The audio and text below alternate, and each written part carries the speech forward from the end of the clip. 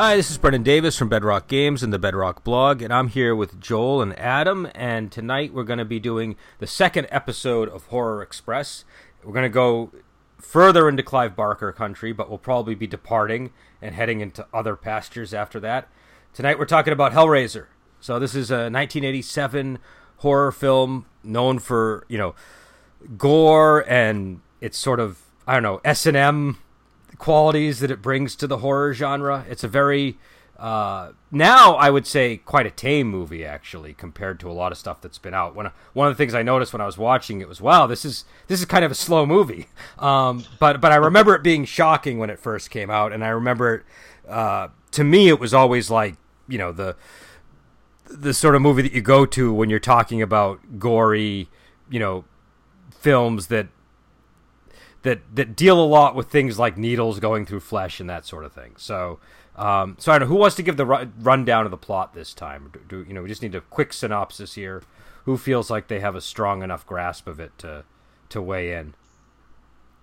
I don't know, Adam, you want to take this one? I think I probably could. I think both of us at this point have, recently, indulged in not only the movie, but the novella it's based on. So, and it's not, a super complex plot or anything, So it's about this guy, Frank, who gets a puzzle box, which in the novel, I got the Clive Barker reading of the novel, and he, instead of calling it the Lament configuration, which I thought was a really cool name, he refers to it by the French name, which is the La Manchon configuration, which I thought sounded kind of kooky and creepy. Anyway, he gets this puzzle box, and apparently, it's kind of it's got a real Pandora's box vibe, and he works it because he's basically a burned out hedonist, and he wants a new, deeper, almost surreal kind of pleasure. And it turns out it just summons these hellish creatures called Cenobites that, to them, pleasure and pain are these heights of. They've gotten so far in both that they've kind of unified and come all the way back around to this hellish torture, and so they kind of just drag him off to the dimension, and then the place that he gets torn out of this reality, his brother and his wife, who are really have a very tense relationship, move into it inadvertently. In moving in, they spill some blood on there, which kind of summons a wraithly version of him back. Turns out the wife had an affair with him, and she wants to when she realizes that it's him, she wants to help him out. And so they get into this weird psychotic relationship where she's luring guys in there under the auspice of seducing him, killing them, and he's devouring their blood and getting more flesh on his bones. In the book, the character's a little different, but in the movie, his daughter Chrissy gets kind of tangled up in this whenever she stumbles in on one of these horrible things, gets La Manchon's configuration, which I don't think is named in the movie. I think it's just the box. I think they name it in the sequel. I think Hellraiser 2 is where they start calling it the Lament configuration. Yeah, they start getting more of a kind of a universe in the second movie, but I don't want to diverge too much. Anyway, she also inadvertently summons the Cenobites and is like, oh, wait a minute, instead of dragging me off to hellish torture, how about I get you Frank back, because he seems to have slipped your noose. And so she has to go, and her father gets killed and skinned, and Frank masquerades as her, and there's this disastrous end where it comes to a head. There's Cenobites and gore and people getting torn apart by chains, and there's kind of a happy ending because she actually does slip them, and Frank goes back to hell. And happy ending with her father dead, and all the best version of a happy ending that a movie about S&M demons could possibly have. Yeah. That's true. That's true. I think. Also, speaking of which, I just got to say they constantly talk about how they sort of reach the heights of pleasure and pain, and there's no division between the two. I think after seeing this again that it's all pain. I don't see an ounce of pleasure in anything that the Cenobites are doing. Yeah, no, there's not. They straight up they don't even. There's no foreplay with pleasure or anything in the book. Even they go into a little bit more where it's more about sensory heightening, and it becomes torturous, and then they introduce horrific torture on top of that. But in this one, he's messing with the box, chains come flying out with hooks on him, and he is screwed within seconds. They literally tear him apart. So it's yeah, I think you might want to keep the warranty on that one, Frank. So. I don't know, Adam, how did you feel about this one? I don't know how long it's been since you saw it last. I don't know how long it's been either. It's probably been at least 20 years since I've seen it. But I I like it. I thought it held up really well. It's you know, comparing it to Nightbreed. Nightbreed is a much more ambitious, bigger budget, but it's kind of messy. I mean, this, aside from some change, it's a pretty solid adaptation of the book. It does. I think it just pulls off everything it's trying for. It's a really nice low budget horror movie that just has great atmosphere. Yeah, it's kind of like a nice pretty much one location horror movie, right? Like they're mostly in that house, and there are special effects, but a lot of it is the build up to them. And you know, some of the special effects are great, some of them, you know, are a little bit. You know, I see Joel's not too impressed. But I think that the special effects in general are great, with a few standout stinkers. Yeah, there's one that really stinks, which I want to talk about. But I'm sorry, what were you going to say, Adam? On the whole, it's and I would disagree that it's a slow movie. Some people say it's slow, and I don't think there's anything to cut. I don't think this movie has any fat on it. I think if you take away, like, I mean, yeah, there are scenes like the kind of family drama and stuff, but I don't think the movie works without those. No, it just becomes, and that's not what I was really saying. What I meant was, like, it's slow in a good way. Like, it's very engaging, and it's not like it's not like it's wasted. It's only like an hour and 33 minutes or something, so it's not like it's you know. But what I meant was, I think to like a younger viewer who's accustomed to more rapid fire, you know, pacing in films of today, that they would find it slower. Do you know what I mean? Because it's just paced like an older movie is all I meant. You know what I mean? Like, I mean, I could be wrong. That was just my thought when I was watching it. I think this would be kind of slow for, you know, when you compare it to like a lot of the movies that have come out lately.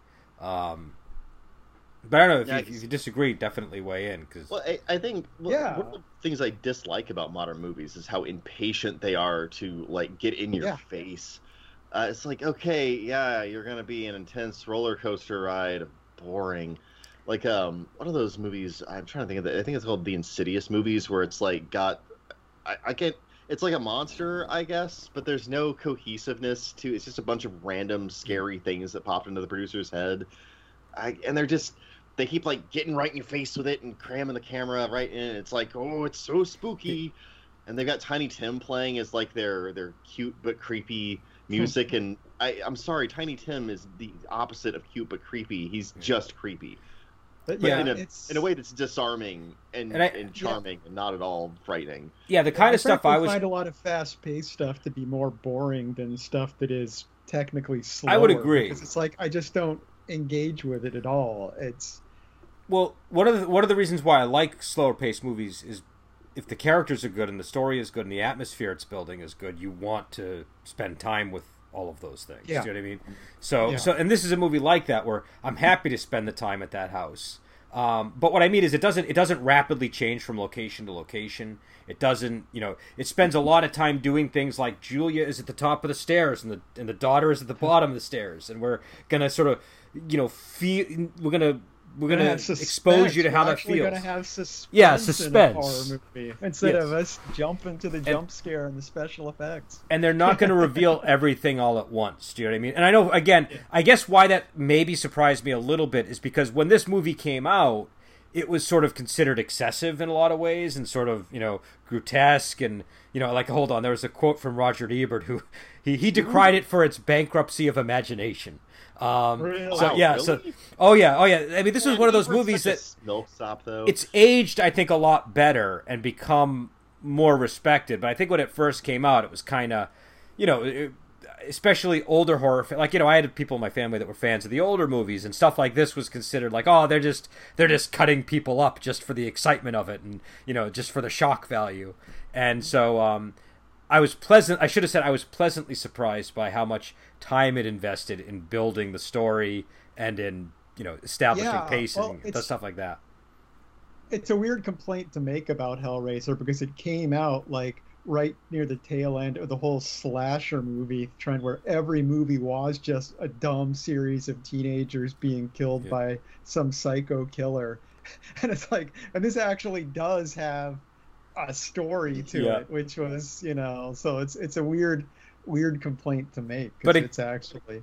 but again, think about it from the, you know, like you're a parent from that time period. All you're focused on is, you know, okay, it's got gore like Friday the 13th, plus it's got like S&M attire and like these weird freaky demons, and so, you know, that's where I think the like I said, it's obviously aged, I think, much, like it's become more respected, I think, over time. I mean, in horror fans, people making the complaints are going off the movie poster or a TV ad too, not actually watching the movie. So I would admit too. But but at the time, I think you know, I think maybe what might have happened was it probably got viewed through the lens of the fact that, like, it, you know, people were just lumping it in with those kind of movies that you mentioned. Do you know what I mean? Like, sure, you know, that's what I'm saying. Yeah. They just kind of are like, oh, here's another one of those movies, and they start complaining about it before they even, you know, watch it. But also, like, I don't know how much stock I put in Roger Ebert for judging this variety of movie, because, like, he didn't like Blue Velvet either, which was another incredible, you know, feast of like rich, strange surrealism. And he just he was uncomfortable. Yeah, he like got like physically ill watching that movie, and like he was clearly like emotionally put out by it. But it's part of the point of that movie. It is supposed to get under your skin and make you upset in that way. And like, it's the female characters in that one are the ones who are like really endangered and kind of like emotionally tormented through it. And I think that he's just squeamish when it comes to women being in jeopardy. And there's plenty of women in jeopardy in this movie, so, or rather, there's two that are in a shit ton of jeopardy. Yeah. I mean, that happens with a lot of movies. They come out and they're, you know, people don't. Time has a way of sort of establishing what movie actually is, you know, is you know, is quality, and what movie is not. And a lot of times, the immediate reaction people to have to them is more about what they ate that afternoon than, you know, what how good the movie was. You know what I mean? Of course, yeah. You get that a lot with Ebert. I think you get that a lot with Ebert, actually, because sometimes he does do really fascinating reviews, and other times you're like, oh, he was just in a bad mood that day. Well, and to be fair, they reviewed so many films that you have to imagine it was just like, you know, you get him on a bad day, and it's just like, okay, I'm going to unload on this sucker. No, I get it. I mean, as someone that does reviewing movies occasionally on this podcast, there's times I'm just not in the mood to watch a movie, and it's like I'm like, oh, I have to meet it halfway, but it can be hard. And so, but I really enjoyed going back to this film. It's one of those movies again that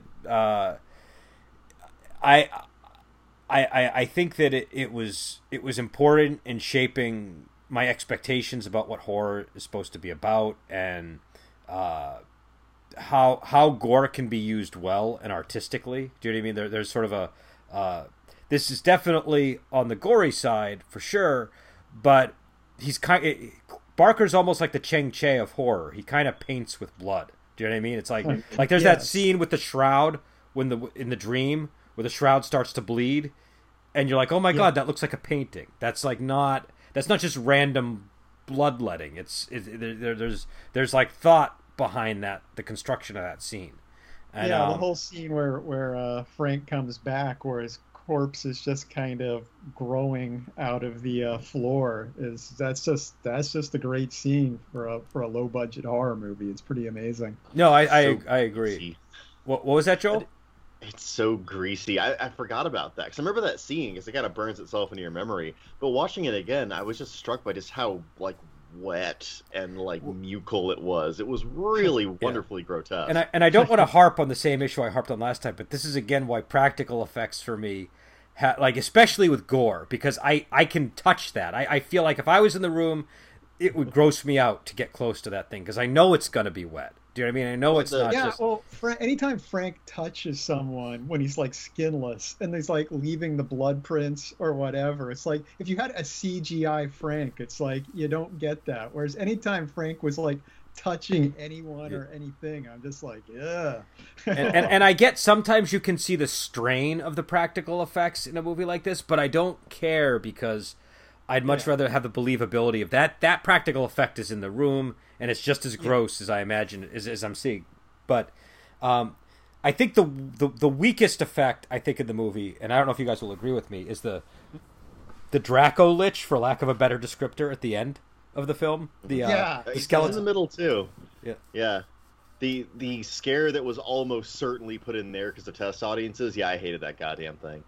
You can see the wheels on the stupid thing whenever it's chasing around the hallway, and I'm just like, Wait, it's got no range of no, motion. there's two things. There's the thing that comes through the hallway after is a different thing than the thing at the end. Okay, that dragon thing. The thing that takes away Yeah. the cube at the end. I'm talking about the skeletal dragon that I think Clive Barker plays the hobo in this that eats the mag. That was Clive Barker, wasn't it?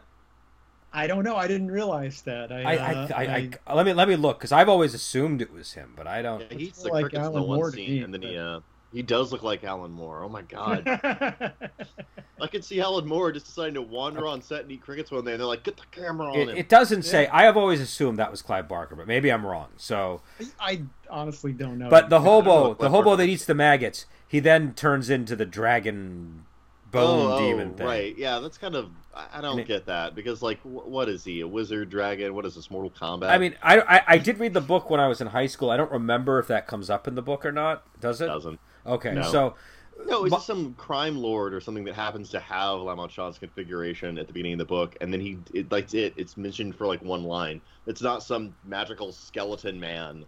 yeah, because That's dumb. But no, for me, it's the thing that chased her in the midpoint in the last part of the movie, whatever that thing was. That's I don't know how I would weakest part. describe that one. It's got a really strange structure to it. It's kind of like a banana, and the bottom of the banana is like a, I don't know, like a fetus-like monster. Right? Is that the one that you? All right. Yeah. I mean, I know that's a horrible analogy, but it's the only thing I can think of to describe the creature. It's like the design of the creature is good. Let me be clear about that. The design and the idea of it, and its presentation is all good, but it was really like a little bit further than they could make look convincing on film. I'll tell you what was bad about that one. It wasn't even the creature. It was the fact that when it was off camera and it attacks the guy, you just see like one of its appendages slap him in the face. And it just looked so silly. It didn't look like a ferocious like monster. A parody, yeah. Yeah. Well, when it's trying to grab the configuration, you can just see its little flippers waddling at it, and I'm like, come on. Yeah, no, I agree with you. I remember thinking that distinctly during that slap in the face part. It's like you have this thing and they create this monster, and then it's gonna. And I was like, it's been so long since I've seen. I couldn't remember if that guy survived or not. I'm like, oh, is it gonna kill him? And it's like, boom. You know what it's like? Slaps him in the face. And it's just like it doesn't even look like it hurt. You know, it doesn't even look like a strong slap. And I'm like. That was disappointing. Here's what it's better like. If it didn't hit him at all, it would have kept the monster. It just took all the fear of the monster away. It did. It did. It would be like having a T-Rex in a movie and having the T-Rex slap somebody instead of biting them. Do you know what I mean? It's like It's like in Jurassic Park. The T-Rex slaps the kids instead of tries to eat the car. You know, it just suddenly it looks ridiculous because it's got these little dinky hands and isn't using the most terrifying part of its body to attack. But all right, so why don't we talk about the Julia character and the Frank character, because they're sort of central to the story and their relationship is important, and I'm curious how you guys thought that worked in this film. Actually, I made the point before the podcast that I felt like Frank was the main character of this movie, and you called him the villain, which I don't think he's the main character. I think the main character is Kirsty, if there's a main character. She's the one that you're supposed to be rooting for. And supposed to... Yeah, she's the deuterogonist, man. Byronic hero. It's all about Frank. I don't know, Adam. How do you feel about it? Are you swayed or? I mean, the way this movie is set up. I mean, it is kind of an interpersonal drama. I think putting it into you've got like you basically got this interaction between the characters that's more complex than one is trying to do something and no one else is. You got Larry who's trying to patch things up with his wife. You've got his Julia who's basically interested in Frank. You've got this whole love triangle thing going on between. Well, actually, you've got this love triangle thing going on there. And of course, in the book, it's another layer because it's a four-way. It's a four-way thing there. But yeah, I don't know. I mean, I think the whole protagonist model doesn't necessarily fit with the movie. It is a bit too interpersonally sophisticated. It kind of repels that kind of archetypical analysis. I'll grant you that. Yeah. On the other hand, Frank's the best character in Shut Up. I don't know, honestly. As far as performances, I think the guy that plays Larry does the best. I mean, he even plays Frank for part of the movie. Yeah, that's too. true. I think he gives the best performance, that actor. Oh Like yeah, the way best he actor, shifts definitely. and But best playing character even remains playing Frank. Larry. What's that? Well, Yeah. best actor, yes. Best character remains Frank. Yeah, So- I will have to say I agree with Yeah. Adam that the guy who plays Larry really holds the movie together.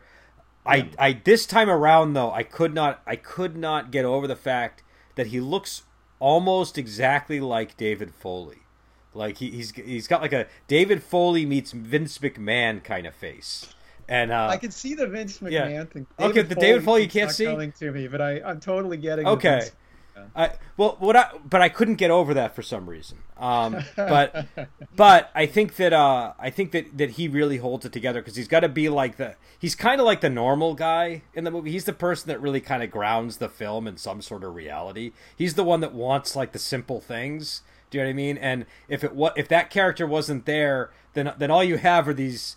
You know, this woman that's willing to murder because she's lusting after Frank, and Frank who's just lusting after everybody, and I guess Kirsty the daughter, but without the father in there, the daughter doesn't really have any connection.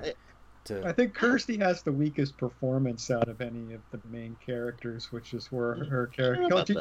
She's not terrible, but there's just points where I feel like she just doesn't quite rise to it in some of the scenes. So okay, so why don't we rank them then? Who do you think is the? So you think that Larry, the guy who played Larry, is the best performance in the movie?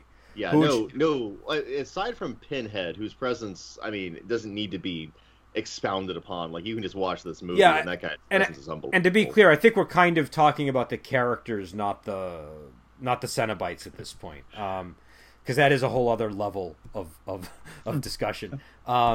So are we talking about characters or actors at this point? Okay, there's a distinction here. So Andrew Robinson played Larry. So that's who we're putting at the number one. Who would be after him in terms of performance? Do you think? I put Julia and the guy that played Frank at the same level. Yeah. They're both solid. They do a really good job. Yeah. But and then yeah. I think everyone else is just to kind of like hover somewhere below that. There's not a lot of characters in this movie. No.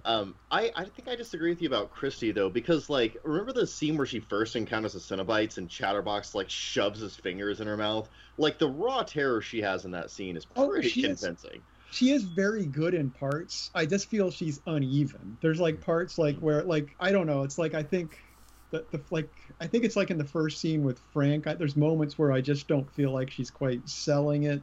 But the other scene, she's really good. She's just uneven. It's not like she's just bad all the way through. But I'd probably need to watch it again. And there's a couple of moments where I'm like, nah, that line reading doesn't land for me. But interesting. I didn't really notice. There's something that felt particularly awkward about it. Keep in mind, I did just rewatch the Star Wars prequels with my kids, so my bar for bad acting has been horrifically lowered very recently. Okay. That'll do it. No, she's totally solid. It's just I don't know. I just don't think she's on the same level as everyone else. Also, horror movie acting is not always the same, like especially for characters whose role is largely to be chased around and terrified. Like they're often, you know, like I almost don't even notice because I kind of expect them to be somewhat not that greatest actor in the world. There may have been some of that too with my expectations with her. I'll watch it again a little more critically, I think. Yeah, I can't say I really observed anything in particular about her, whether she good or bad. I was impressed by the Pinhead performance. I hadn't really, it's been a while since I'd seen this. And, I mean, I always, you have that image of Pinhead in your mind, but I always kind of lose track of the voice. And obviously it's enhanced. The voice and the line delivery is really, really good. Yeah, it's a very small... He doesn't have that much dialogue to deliver. No, the Cenobites aren't even in this movie until, like, the last third of it or so. Like, they're very, very minimal presence. Which is good, yeah. And it's as far as Doug Bradley goes, it's interesting too that it isn't. When they made this movie, it wasn't as apparent to them how iconic he was going to be because, when the Cenobites all get dispatched by the puzzle box, he's the first one to go. Yeah, it's like if they had any idea how much a part of the franchise he was going to be, instead of having that goofy, Flipper Monster be the last one. It would have been Pinhead would have been the last one to go, not the first one to get sent home. I don't even think Butterball doesn't even like die in this movie. He like some rebar falls on him. Yeah, that's right. The last that's one, right. So. but yeah, Hellraiser 2: Revenge of Butterball. Yeah, but it is interesting kind of watching in the context. Obviously he isn't called Pinhead in the credits or anything. He's just Lead Cenobite is his name in the credits. Also, I do think a different actor played Frank when he was skinless, according to the cast information. I wondered about that. Yeah. I wondered about that actually. Yeah, I didn't look it up though. But yeah. I mean, it was hard to tell, obviously, because he's got, the makeup job is extensive. So, yeah. But yeah, I really liked. I like the setup because I like the fact that you have this Julia character who's like in love with Frank because he's obviously like a bad boy type character, right? Like he's like the quintessential like outlaw, and Larry is like super safe, super normal. Like you see him at the dinner, and he's just like it's just like it's about as vanilla as you can get, right? Vanilla but successful. Do you know what I mean? Like a very stable guy, and yeah, the party scene, I have to say, watching it in blind, it's always stuck with me and my friends used to make fun of. Like, it's something like, this is the night of the paper hat. You can't go. And it's just like, what?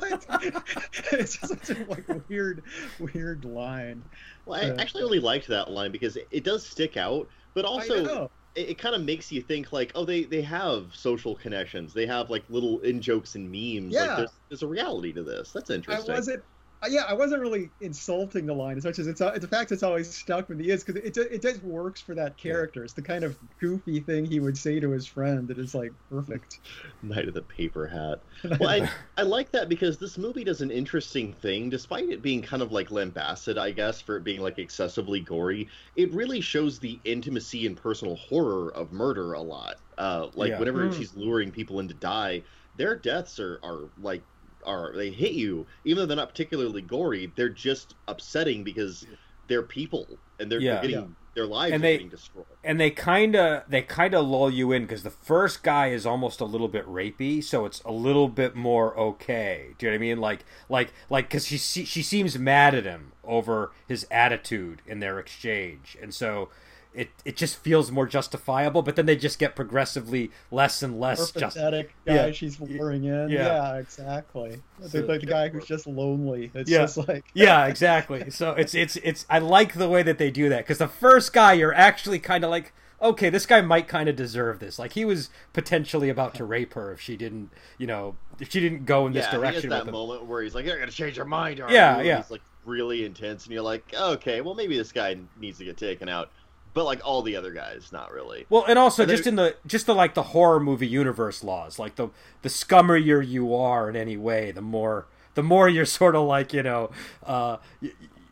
just more acceptable as the next victim. Do you know what I mean? Well, that's the thing. Yeah. There's a relationship between how much the audience wants to see you face justice and how morally acceptable it is to them for you to be horribly killed.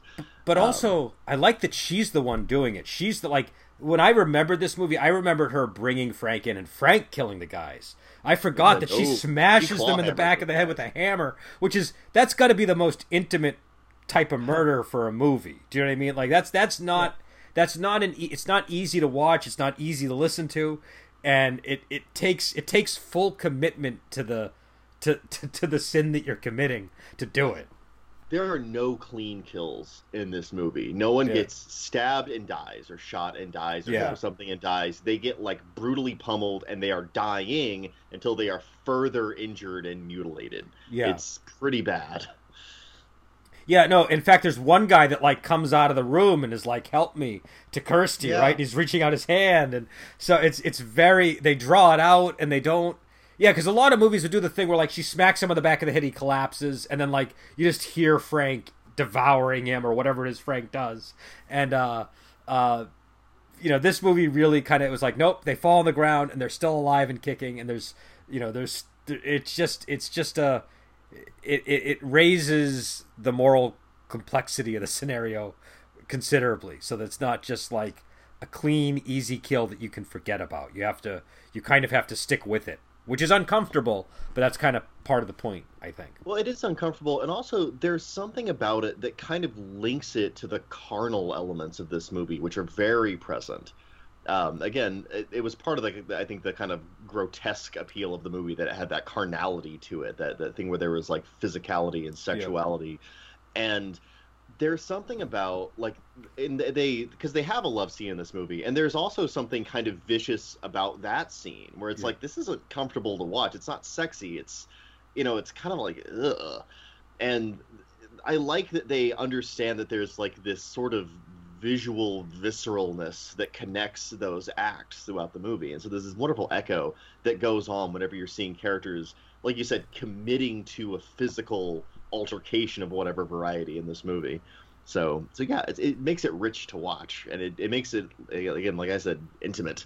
Well, especially, I mean, the carnal part is impossible to ignore because that's the foundation of Julia and Frank's relationship. Mm-hmm. And Julia's motivation seems to be she wants to help restore Frank so she can have sex with him, basically, right? Well, that's exactly what she does. They consummate. Yeah. So I mean, that's definitely, what's going on there. And I think it's also interesting to sort of contrast, her attraction to Frank, who's like this, he's a hedonist. He's a picture of sort of unrepentant virility and like, just, I don't know what you would call it. Just like he's just it. Just like an animal, basically. And that's what she's drawn to. And then Larry, who, I like the name choices too. Frank and Larry, those are good choices for these characters. Larry, who's like afraid of his own blood. Do you know what I mean? Like, like you can tell Frank is not the kind of guy that is going to even look down if he gets a cut like that. But Larry like stumbles into the room when he cuts his hand on a nail and like asks Julia to look at it because he can't even bear the sight of the blood, and then says he's going to faint, he's going to throw up, and he's just this, he's a very stable, very nice, very successful guy, but he doesn't seem like he has, like as much of a sex drive as Frank or as much of a wild side as Frank. And so they're almost opposite characters, you know, because I mean, contrast that scene when you think about it. Think about the way that scene is blocked, or not blocked, but like the way it's paced in the movie. He stumbles in, he's rejecting the function of his body of bleeding, right? And he's completely pushing it as far away from as he can't tolerate it. The next immediate scene is Frank reassembling himself from that blood and turning into mucus and bone and like just howling like a monster. Like, that's how contrasted they are. Yeah. Well, not just that, but that scene with the leading up to that scene when he's carrying the bed up the stairs, that's being juxtaposed with the flashback of Julia and Frank having sex, to the point that like the bed like hitting the wall on the way up is like enhancing the sexual experience in the flashback, right? Like, so it's it is like a clear contrast where, Larry is, he's more about building a home or something, and more about, again, he's just this boring guy. The most exciting thing he does in the movie is carry a mattress up the stairs and then cut his hand. That's about as exciting as the guy gets. He never rises much further than that in the action hero, does he? Yeah, and not until Frank gets a hold of him and wears his skin. But then at that point, he's not Larry anymore. So yeah, he takes that skin for a ride, man. I'd also like to point out, I was thinking about this too, like the seduction scenes are completely different with the characters too, because they both try to seduce the same woman, and like whenever Larry does it, like she's just like, Frank's in the room at that point and like cutting a rat open, he's just like peeling it like an onion, and she's freaking out and telling him no, but that's what Larry has his back turned to this, and he interprets it as her saying no to him, and he takes the rejection and leaves frustrated. But Frank, like, whenever he seduces her, he like just takes her shirt off, takes out a knife, and like cuts her bra off. Like, there is no rejection in his mind at all. Like, again, they're so opposite. Damn it, I'm respecting this movie more and more. Yeah, it's definitely got layers to it, but yeah, it's I mean, I don't know, to get into the book, I think there's even more layers in the book, because in the book, Kirsty is she's actually not the daughter. She's a friend of Larry's, and who's the same age as them. And she's basically someone that's in love with Larry, but Larry's gone off and married Julia. And which I find interesting, because in the movie, both Larry and Kirsty's goal, their their motivations are all for the most part good. It's like there's kind of a purity to it. Whereas in the book, Kirsty is jealous of Julia. So the fact she's the one that discovers that Julia is up to all this stuff comes from her wanting to break up this relationship so she can be with Larry.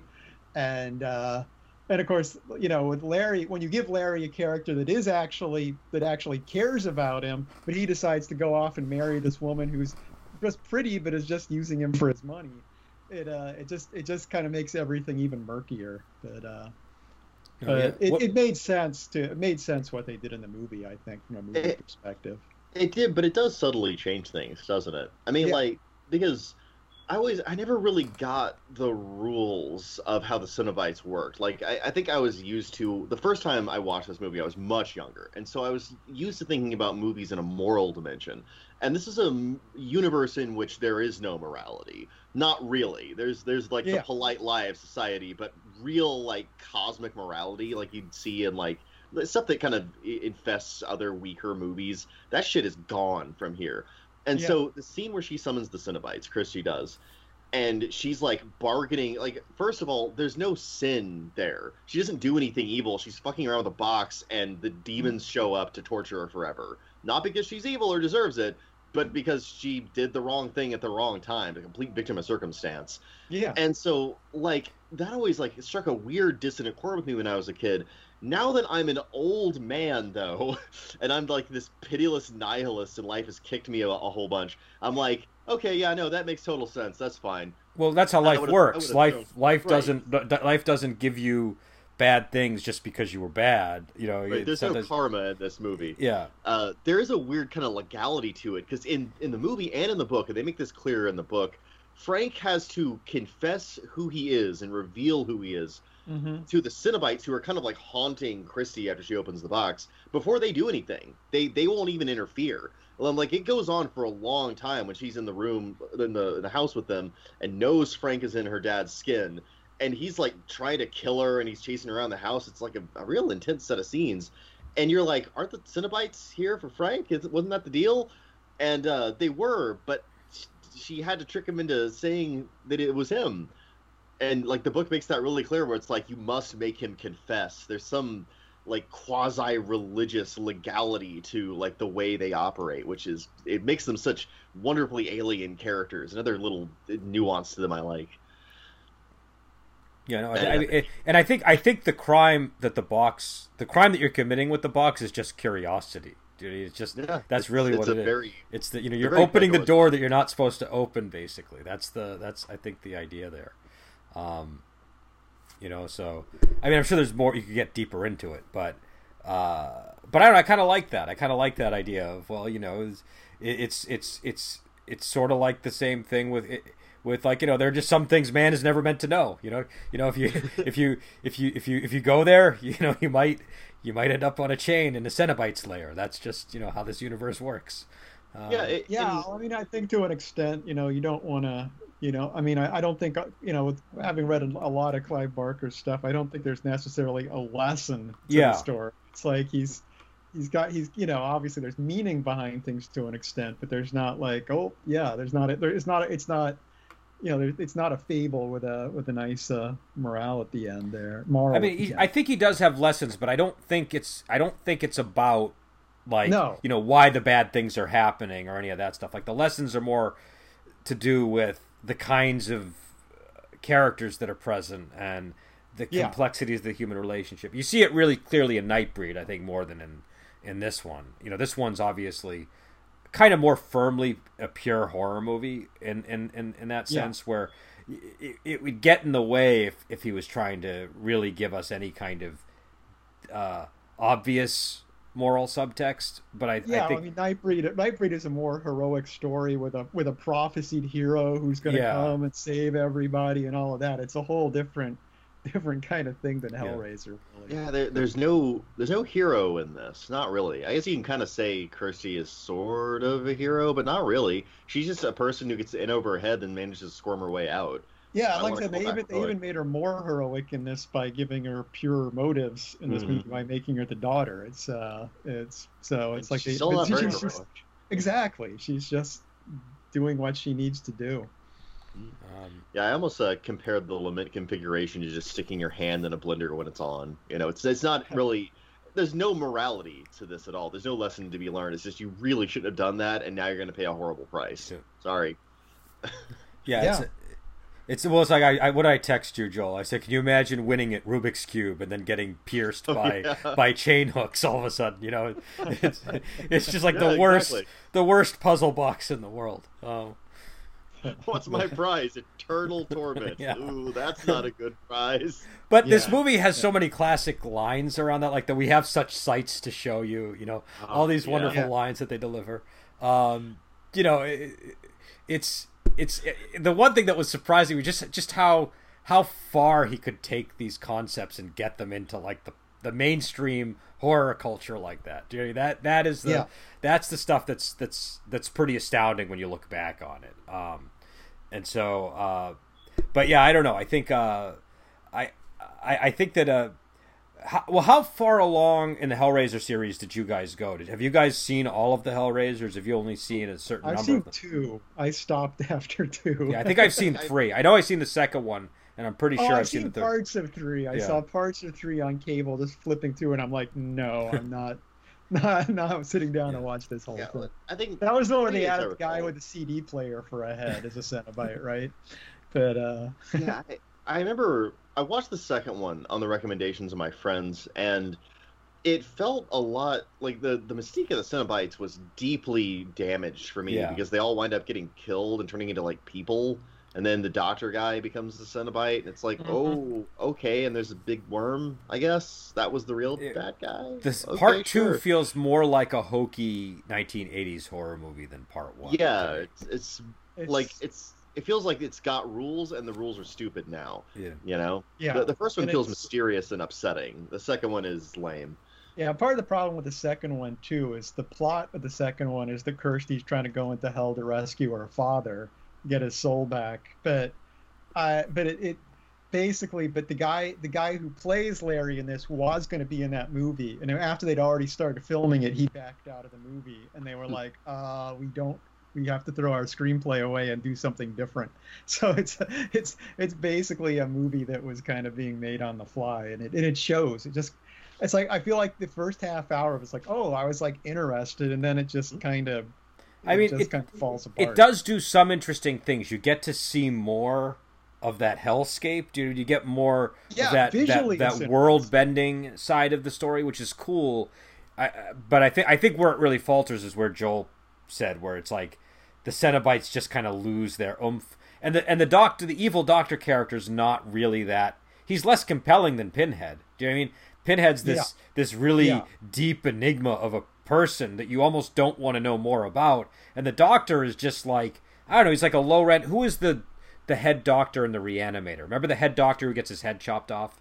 Oh yeah, he's like a low rent version of that guy. Is how I felt about the Doctor in Hellraiser 2.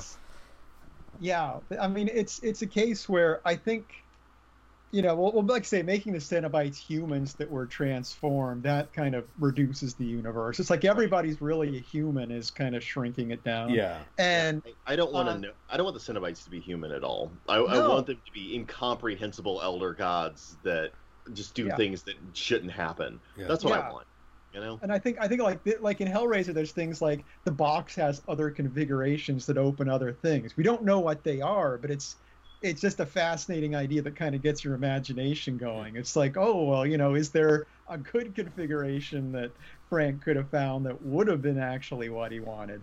But it's like I feel like there's good ways to kind of expand the world, and let people's imaginations wander a bit. And there's ones which just where you expand it in a way that ultimately makes things feel smaller. And I feel the sequel does that. Yeah, the real thing is if you can, like, if it asks a question instead of giving you an answer, that's what you want. Yes. Like, there are other configurations to the box. Oh, really? Yeah, that's a question. Yeah. The Hellraiser, the Cenobites are just people that wandered into it, and now they have Cenobite powers. Yeah. Oh, I didn't ask for that answer, and I don't want it. Yeah. Exactly. And I think, I can't remember, so with the Hellraiser series, I might have actually gone up as far as the fourth one, Bloodlines, but I can't remember. but I think at a certain point they did start delving more into the background of them. I can't be sure because it's been so long. But there was a comic book too, actually. Okay. I mean, there's one where they show the origin of Pinhead, and he's like a general or something, and then he goes into the box. Was that part 2, or was that a later? No, one? that's like way past part 2. Okay. That's like part 5 or something. It's deep into it. I've seen still photos in Fangoria of Doug Bradley playing some British army guy. But see, the thing is, both sequels is that like they really make it into you go to hell and are in a place in hell, and the box isn't about being in hell. It's about something that to a human being is hellish, and there's a fine but important line there, because again, there's a moral and well explored dimension to hell. Like it's all Dante's Inferno after a certain point, but this is different than Dante's Inferno, and that's what makes it good. God damn it. Well, it's like that's you have this conception of hell in your head, and it's like, no, it's actually something totally different, and it doesn't really care about your morality either, which makes it a little more scary because it's harder to understand. Right, Chrissy wasn't going to be brought into hell because she had a sinful soul and God was punishing her. That's not what happened here. She put her hand in the Lamont configuration blender and it sucked her in. That's what happened. Sorry. Yeah, you know what it is. It's like you're suddenly learning that there are rules to the universe that you didn't realize were there. Do you know what I mean? Mm-hmm. Whereas you're walking around with this list of sins that you don't, and no, that's not actually what it's about. It's about don't touch the box, and you touch the box, so now you're gonna. Yeah, well, it's like a problem with movie sequels in general is that you have to stick with the elements of the first movie to an extent. And like the thing with the first Hellraiser movies, you're finding out, there's this whole other layer to reality, and the Cenobites are really just part of that. It's just but it's like after that, all the sequels have to focus on the Cenobites. So rather than going, clearly if there's these other configurations, there's all these things, there's this really multi-layered complex universe, but we're just going to keep tunneling in the same direction until it becomes boring. Yeah. Well, that's why I said that you kind of I feel like this movie, I mean, like centrally, whether or not he's a protagonist, centrally this movie is about like Frank's journey. It starts with Frank, it really concludes in the denouement with like Kirsty, but like at the end of the tale, it's the end of Frank. So like it's not about the Cenobites. The Cenobites just happen to be the instrument by which he was unmade. They are the agents of his hubris and his hedonism, So you can't do Frank again. You could do someone else, but it would kind of just be Frank's story again. And I will say... The Cenobites are basically not taking real actions of their own. They'll come and they'll grab someone and they'll torture them. But aside from that, it's like they can't take Frank themselves. They need Kirsty to be the one to reveal Frank. It's like, they're so limited in their actions that... they rely on other people to open the puzzle box. Everything they do relies on someone else to actually take an action before they can act. So, well, I will say too, if you focus on Frank the way Joel is doing, then you do kind of get more of the movie is kind of about the excesses of pleasure seeking, and do you know what I mean? So it does kind of open up that whole line for exploring the movie, because definitely that particularly we consider the decade that it was made and all that, it kind of, it certainly kind of gets into the, the consequences that can arise from hedonism or whatever. So, well, that's the thing though. It's still not a moral tale, because in the creation of Frank, we're not given a character that could have sought redemption. His personality is the engine of inevitable woe. He was going to self-destruct. I don't think it's about the morality. I think it's more about where is the fear in the movie coming from? What is it that you're afraid of? Is it, you know what I mean? And the stuff that they're tapping into is, like Frank is this guy that it's just like, he just has these endless appetites for pleasure, and where that ultimately leads him is into the Cenobites, I don't know what you want to call it, but they're they're chitinous hooks. Their gleaming embrace. Oh, that's gross. I shouldn't have said that. Just scoped myself out a little. But yeah. So I think that's one of the things that makes the movie intriguing is it operates on this is like some of the basic stuff going on where the fear is coming because you have this horrific body that's reconstituting itself and devouring other people, but also just how he got there in the first place and everything that the Cenobites represent and all that. And also just the way that it handles the visual depiction of pain is pretty, it makes you wince. To watch. Yeah, it makes you wince. So, but yeah, I don't know. Anything else to add about the movie before we depart? Did we forget anything, or was there? Well, I would like to point out Frank's last line always stuck with me, where he says "Jesus wept," and then he gets exploded by the hooks. I do want to talk about that. I feel like Adam could weigh in on it more for us because Jesus wept is not an expletive in the United States. It's something that is an expletive in other parts of the world. It's something that in the U.S. we would just recognize it as a quote from the Bible mainly. Do you know what I mean? It wouldn't be something that you would say to, I forget why it's used as an expletive in other countries, but I know it's sort of. I mean, we can say here in the Midwest, we will sometimes say exasperatedly, "Jesus Christ," and I think it's kind of used that same way. Is it the same thing? Jesus wept. Okay. Yeah, I think it's very similar. Okay. So, but what confuses me is because the writer is British, and I think it's a British movie, but I'm not 100% sure. But they're obviously going for an American audience. I don't know. Am I supposed to be reading that as a biblical quote, or is he just basically saying Jesus Christ? Because I think it's got a double meaning. I mean, one, it's an expletive, but I don't know. I've always thought there's kind of a hint that, obviously he is being tortured, but there is something he's getting out of it in that, when Jesus was put on the cross, it's like, it's like, but we're, basically he's contrasting his reaction. And also that line comes from the resurrection of Lazarus, I believe. I think that's where that's from. I know. So maybe he's hinting at his, his own return. His resurrection. Yeah. Huh. There's something to it because he too is a resurrected character. Yeah. And there's even some ambiguity to the line, biblically speaking, because it's been interpreted as exhibiting the humanity of Christ because he's crying for his dead friend, but it's also been interpreted as him crying for the inability of the human beings around him to recognize his divinity. So I went to a Catholic church when I was a kid. I was a Catholic school, so this is the kind of stuff I thought about as a child. So no, that's an interesting line though, because it's the bodily function is the part that people key on for talking about that being the signifier of Christ's humanity.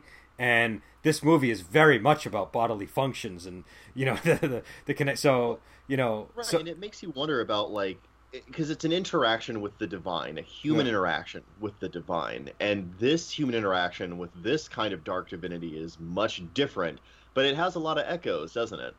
There's something kind of priestly about the Cenobites, and there's something kind of there's something very similar to the crucifixion in Frank's unmaking, and there's something kind of eerie and biblical about his resurrection. So there's some echo there that's I don't know, it's eerie and just yucky, and I love it.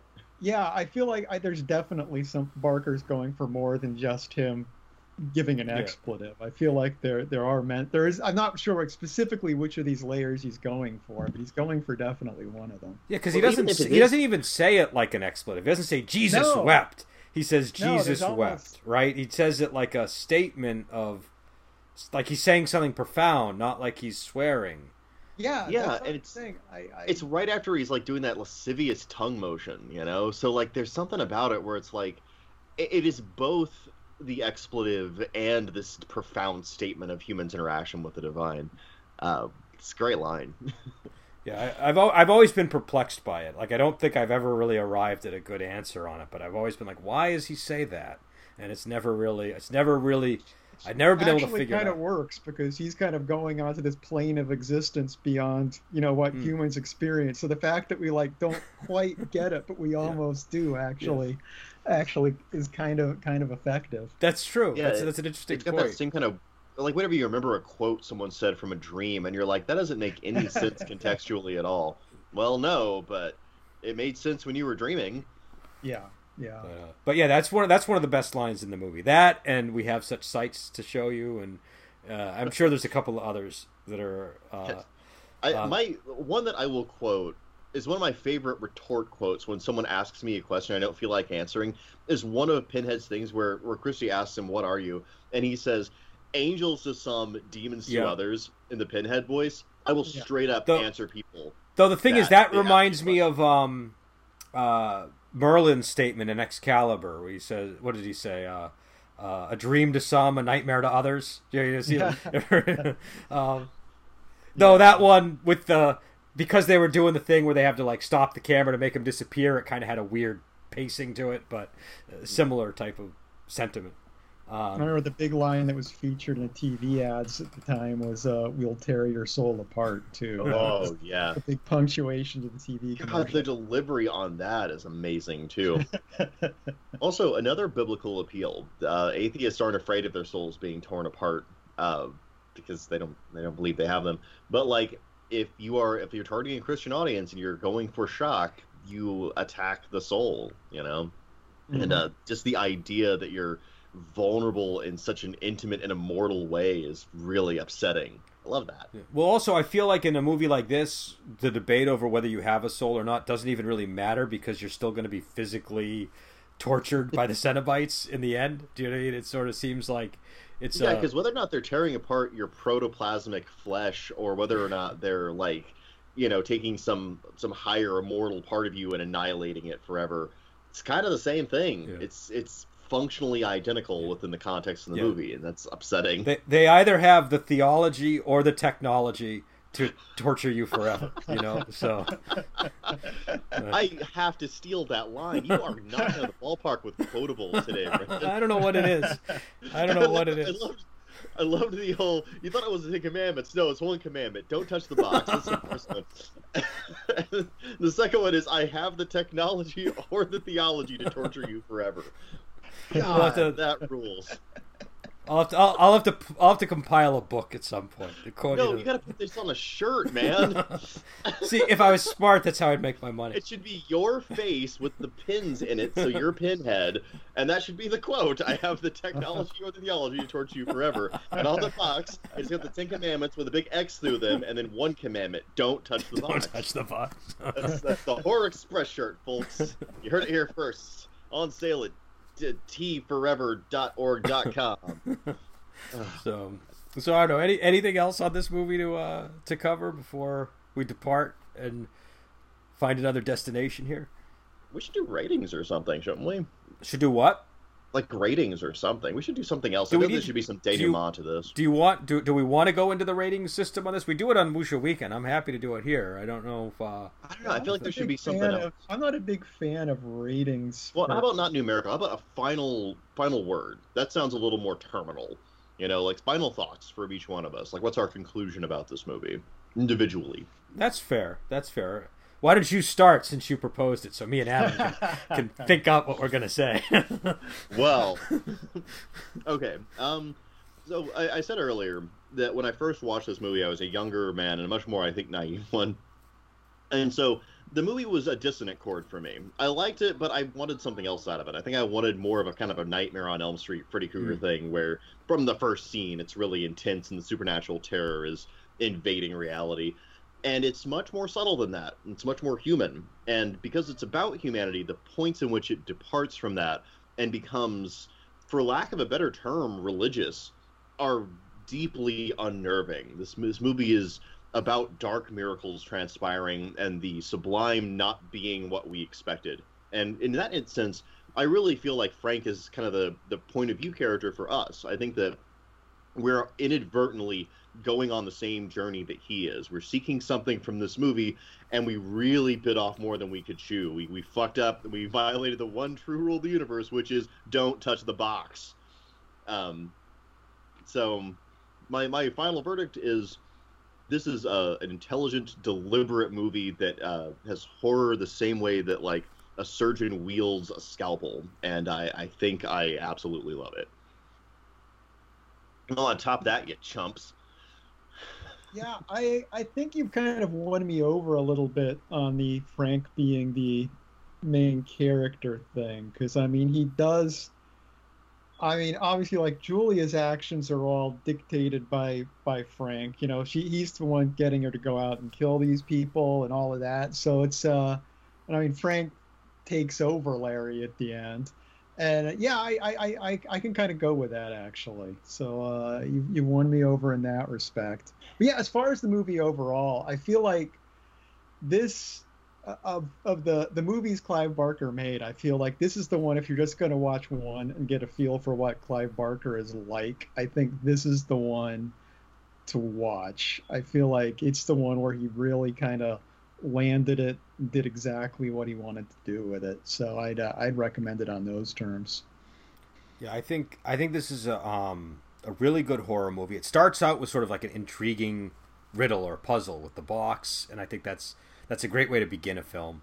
And then it gets into, like we were saying, like kind of like it's almost like an interpersonal drama for a while, with this really creepy, horrible thing in the attic that's looming and is going to spell the doom of so many people.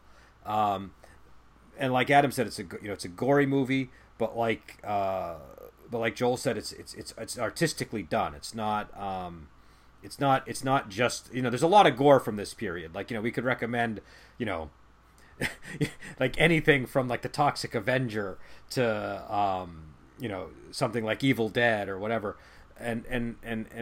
But the gore here is done in a way that's a little bit, I think, just more thoughtful in general.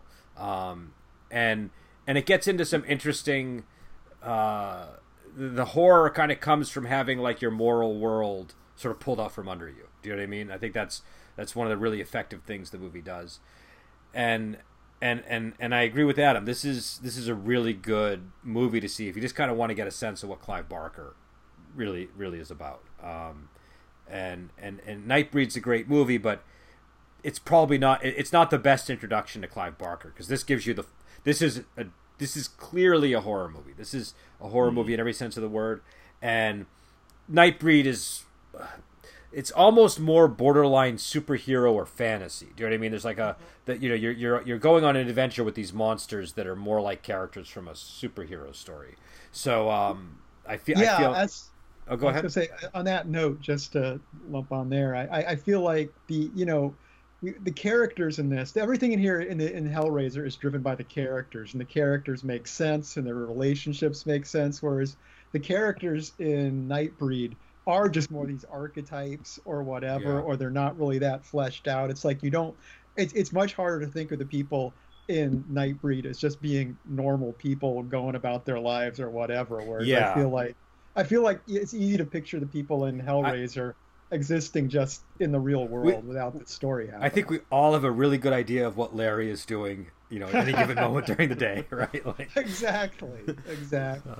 I mean, yeah, and like Julia, and I mean, even Frank. It's like, if he never found the box, I can picture him as a legitimate person. Whereas, it's a lot harder to do that with Nightbreed. Yeah, I would agree with that. So yeah, it's a good movie. Also, we should mention this was on Prime, so people can see this if they have Prime.